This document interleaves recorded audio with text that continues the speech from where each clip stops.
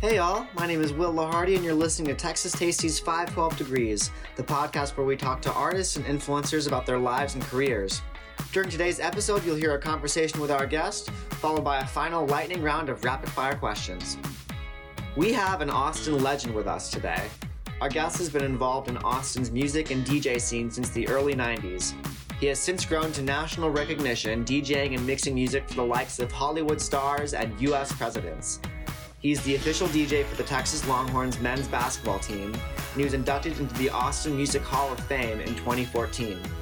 Some know him as Obama's DJ. Please welcome today's guest, DJ Mel.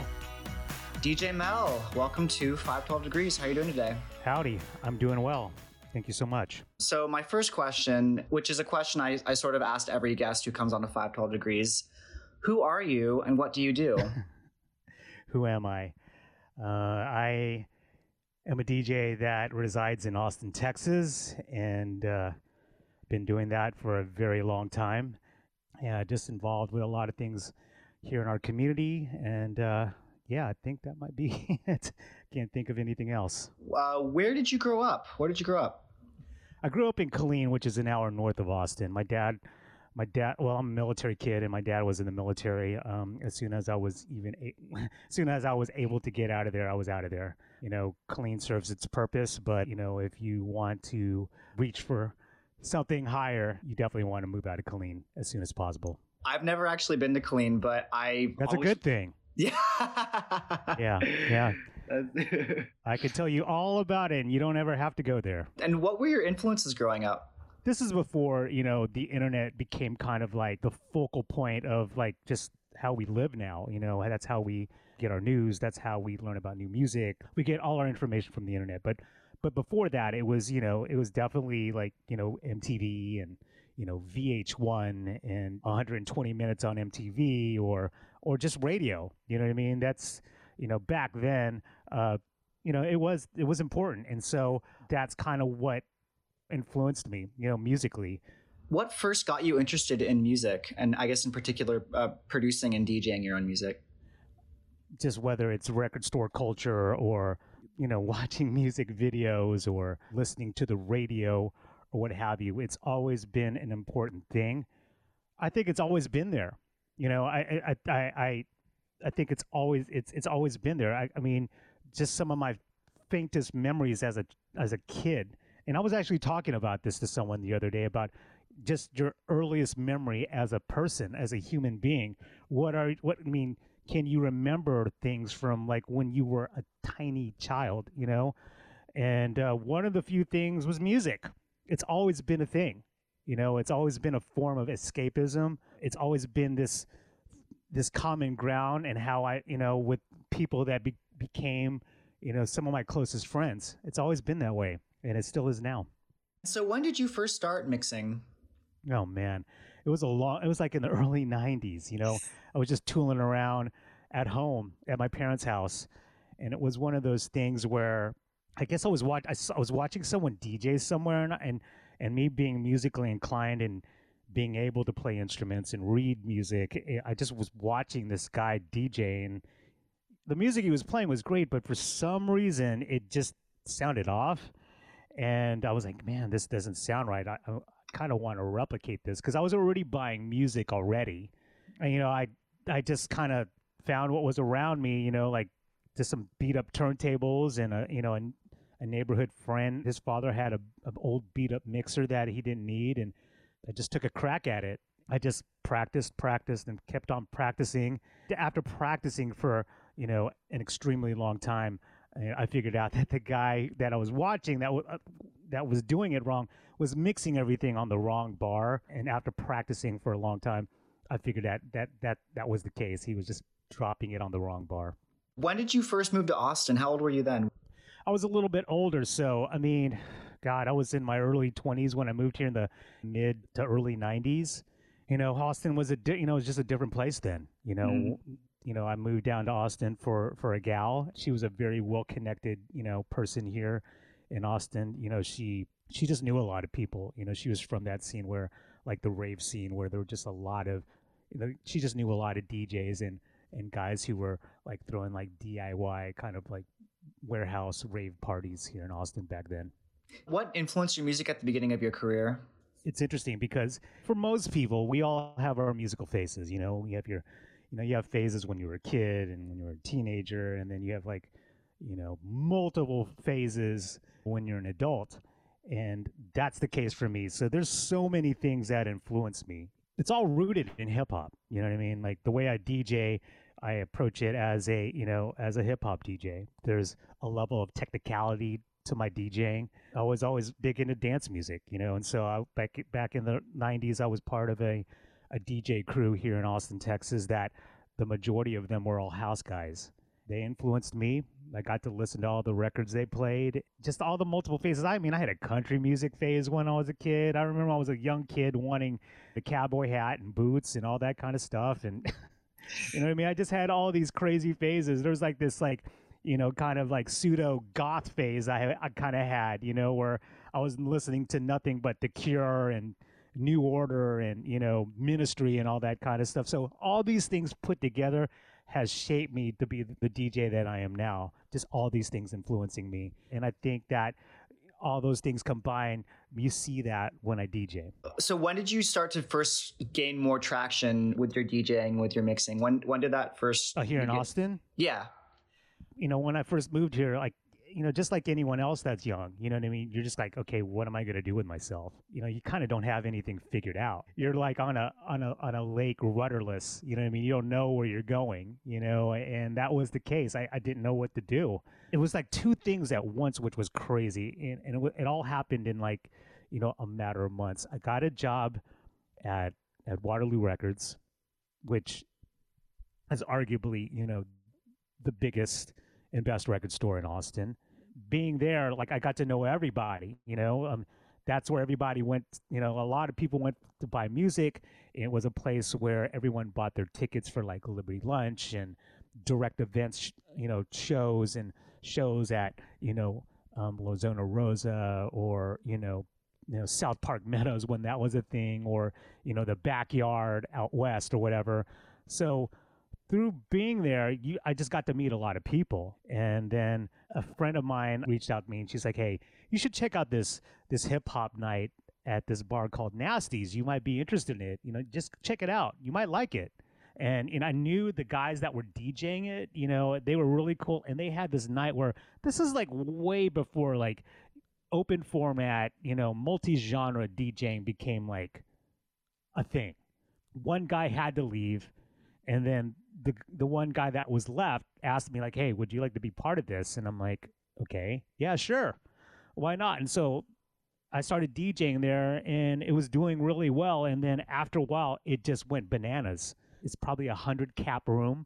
We would cram 300-400 people in there. This is at a time when you could smoke in a bar in Austin, Texas. And it was wall to wall people, wall to wall. And it was just crazy. It just was bananas forever and ever. And it started in '96. It ended in 2017 when the bar closed down. So yeah, it was a long run. But Waterloo and Nasty's was kind of what kind of got my name out there locally. The internet started to take hold when you got to meet other DJs from all over the country and all this kind of stuff. Around what year did you first start to get more national attention to your mixing?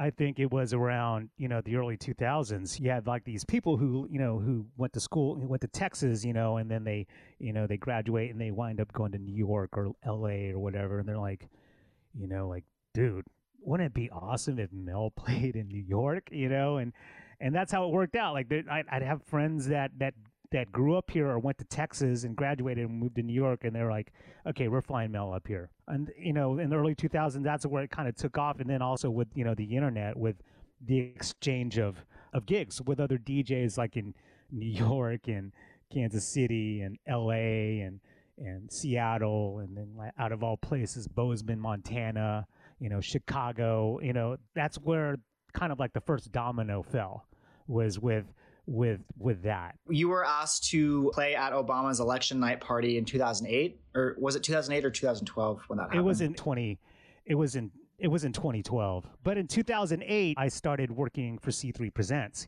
and helping them produce their EDM stage, which I still do to this day. And so I got to know people in that space, just that festival music production world.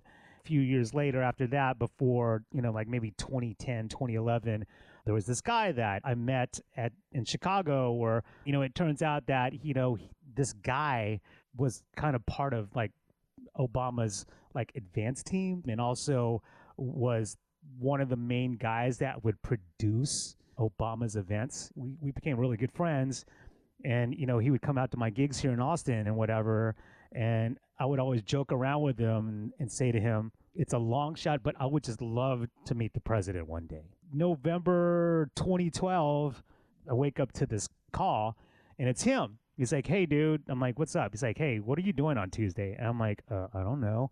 What's going on? He goes, do you want to DJ at Obama's headquarters on election night? And I was just like, okay. So next thing you know, I'm there, and I mean, I had no frame of reference. I didn't know what this was all about. I walk into this massive room, and I'm like, you've got to be kidding me. There's like domestic and international press like on these bleachers. Like it looked like one side of a football stadium that was just filled with cameras, and President Obama won. Took a while for Mitt Romney to concede, and so that kind of worked in my favor, because when you have 20,000-30,000 people in one room, they're getting restless. My guy, he was just like, okay, dude, you've already ran through all the songs that we've vetted for the president. All right, we're just going to let you do your thing. Just be very mindful about what you do. And the rest was history. I mean, it was crazy. Like the whole room went bananas. And then, all of this is being televised. So everyone on the internet, on Twitter and whatever, like, who is this guy DJing right now? And then all these people from Texas would chime in and like, dude, that's our guy Mel from Austin, Texas. And then it just went like crazy. You had people like, Questlove and Mark Ronson and all these guys that are like, dude, who is this guy DJing? This is crazy, I didn't know anything about what was going on social media until I got back to my hotel room that night. My phone just like lit up with notifications, and I just sat there and read all of them, and I'm like, you've got to be kidding me. And so it was good. It was a little overwhelming. And then like with anything else, it just kind of died down. A couple months later or whatever, they asked me like, hey, do you want to DJ his inauguration? And I did that as well. What are some lessons you have learned? I learn lessons all the time. I think I'm grounded enough to not get caught up in whatever, you know what I mean? Just because I did this or I did that, I just don't get caught up in it, So as far as like lessons being learned, I've learned a lot. The pandemic really, forced me to look at myself in a different way. It forced me to kind of like pivot and figure out, okay, what can I do? What can I do to not only keep myself sane, but to keep a lot of other people sane? And so that's why I started this show on Facebook, right like second week of the pandemic. I'm like, okay, I'm already DJing online already. I'm just practicing, yeah, maybe there's like maybe 10 people watching on Facebook, but I mean, this was way before the pandemic. So, and I'm like, okay, well, I already have this set up, how about I just DJ and, for people, since everyone's just cooped up in the house. And so I'm like, okay, well, let me give it a name or whatever. And I'm like, all right, well, let's just make it simple. Living room dance party. Everyone's in their living room, why not? Second show, it took off. I mean, it went bananas. I mean, everyone was watching. It was crazy. I DJed for like 6 hours on Facebook. Crazy. It was so crazy. The mayor was on there. It was just all my friends were on there. Just all, like, everybody was watching. And that just set it all off, and I've done so many of them during the pandemic, and that really helped. It helped me learn something new. But as far as like what I've learned through DJing, like, yeah, I mean, I just don't get caught up in, what I've done. Yeah, I'm always just thinking about what's next. If there are any listeners in our audience who are aspiring to be DJs, what is some advice you would give to them? Just keep doing what you're doing. Don't have any expectations, because I didn't have any. I think if you have, expectations, I mean, you're bound to be disappointed. I think if you're already DJing out there right now and you're already and you're getting paid for it, you've won already. That doesn't mean just, stop there, but just know that, you've accomplished something, that you're getting paid to DJ, which is crazy. Think about it. You're playing other people's music. It's wild, isn't it?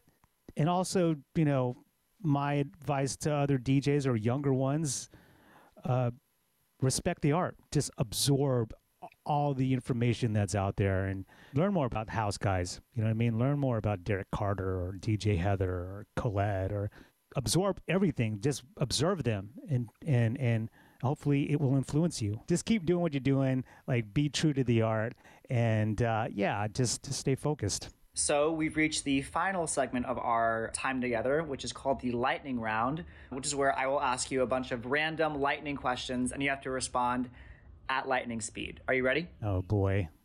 Hopefully I can pull this off. Here we go. Best tacos in Austin? Oh boy. Veracruz. You're not the first person who said that, so I applaud. What's the favorite venue that you've played? Here in Austin? So many of them. Yeah. It's tough. I don't want to offend anybody because I love them all. Well, how about in your entire career, what is your favorite venue that you've played? Oh, man. Oh, my God. This is supposed to be lightning. Jesus. I've DJ'd in like a lot of rooms here in town, and they're all wonderful in their own way. Man, I don't know. I mean, the Frank Irwin Center. I mean, I DJ for Texas men's basketball, and I just love it. I love DJing the basketball games. Yeah, I mean, maybe the Frank Irwin Center. If I had to kind of give you like a quick lightning answer, it would be the Frank Irwin Center. I'm gonna get burned for that one. You're making my little Longhorn heart sing, so I appreciate that. Hook 'em horns, baby. Yeah, I just have this fondness for the Frank Irwin Center. I mean, it's a done deal now. I mean, we have the Moody Center, but I just love that. I mean, I've been DJing there for the team for like 8 years now, and I just love that room. I mean, yeah, I mean, it's a kind of a polarizing building, but I just love the staff that works there, and I don't know, I just like that. And that's where I saw one of my very first big concerts was the Frank Irwin Center. So, yeah. Are you currently binge watching anything? Oh God, Yellowstone. Oh, my parents love Yellowstone. Oh my gosh. Yeah, I at first I didn't. At first I was like, okay, like what? Like I'm not really into this. Kevin Costner, like out in Montana, nah. And then I went to Bonnaroo like a couple weeks ago, and my colleague, we shared a room, and they were having like a Yellowstone marathon. And it happened to be there, and like I just started watching with him. I'm like, dude, I'm hooked. And so I basically ruined my sleeping patterns binge watching all 4 seasons of Yellowstone. That is so much TV. Oh my gosh, dude. I mean, I'm seriously. Like, I would stay up until like the sun was coming up. It was so bad. And then it turns out I totally forgot that one of my friends is the location manager for that show. Oh, no kidding. Oh my gosh. Yeah, he lives here in Austin, Texas. Yeah. What is your ideal vacation? Oh man, ideal vacation. A beach. Yeah, like maybe Hawaii. Who is on your playlist? Oh my God. Sons of Kemet. What else? God, that's a really good question. Sons of Kemet. That's a scientist who is a famous reggae dub artist. Lots of jazz. Thelonious Monk, John Coltrane. As far as new music, there's this band called Oh He Dead. That's a good one. There's some other ones. Yeah, I do. When someone asks me questions like that, I get stumped because like I get overwhelmed. You know what I mean? But for the most part, Sons of Kemet, lots of jazz, lots of reggae dub music, which my dog loves. It kind of keeps him chill, So, yeah, those things. What's the biggest change you've seen in Austin since you moved here? I think the pandemic really just, put everything into high gear as far as change. Okay. Back in the 90s, when the .com boom was happening, people were like, oh my God, this town is changing. Da, da, da, da, da, da, da. I didn't see any of that. I'm like, nothing's really changing. You know what I mean? Yeah. You'd see things here and there like disappear or something would pop up. But now it's like, what Austin was like March 2020 and what it is now are two different places now. You know what I mean? And change is inevitable, and you can't change, but it's just the growth. You know what I mean? Just the traffic, it's always been that way, but it's even more so now. It's just palpable now. You know what I mean? Like back in the day, you could go to the grocery store and you could get everything that's on your list, right? Now you go there and like, there's going to be a lot of things that aren't going to be on the shelves because there are just way more people here now. They get to Central Market before you do. So by the time you get there, a lot of things that you wanted are gone. It's just the growth. There's a lot of people that, I've told people before, back way before all this stuff was happening, like Austin's a place, like if you lived in some small podunk town in Texas, as soon as you were old enough to get out of your crazy town, your crazy small town, you moved to Austin. But now it's everybody all over the country, all over the world. They're all just moving here. And so, yeah, it's the growth that's like the big change. If you could live anywhere other than Texas, where would that be? I don't know. I really don't know. I mean, someone asked me that recently. I just don't know.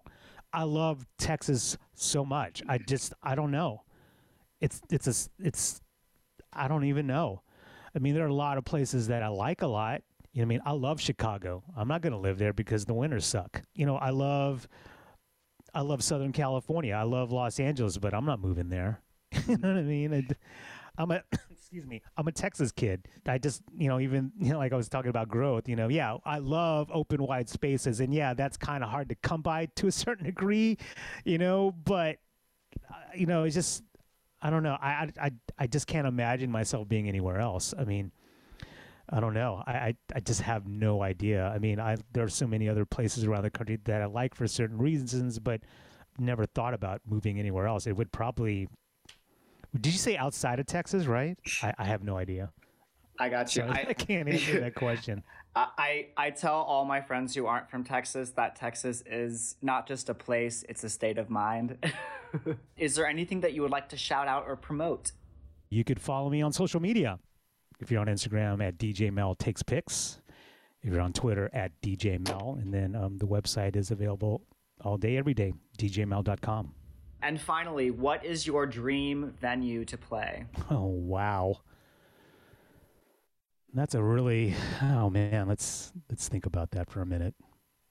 I don't know. I mean, there's all these amazing places, there's Madison Square Garden and, and Radio City and, there's just so many places that are incredible music venues, but I would love to DJ in the original space where they taped Austin City Limits on campus.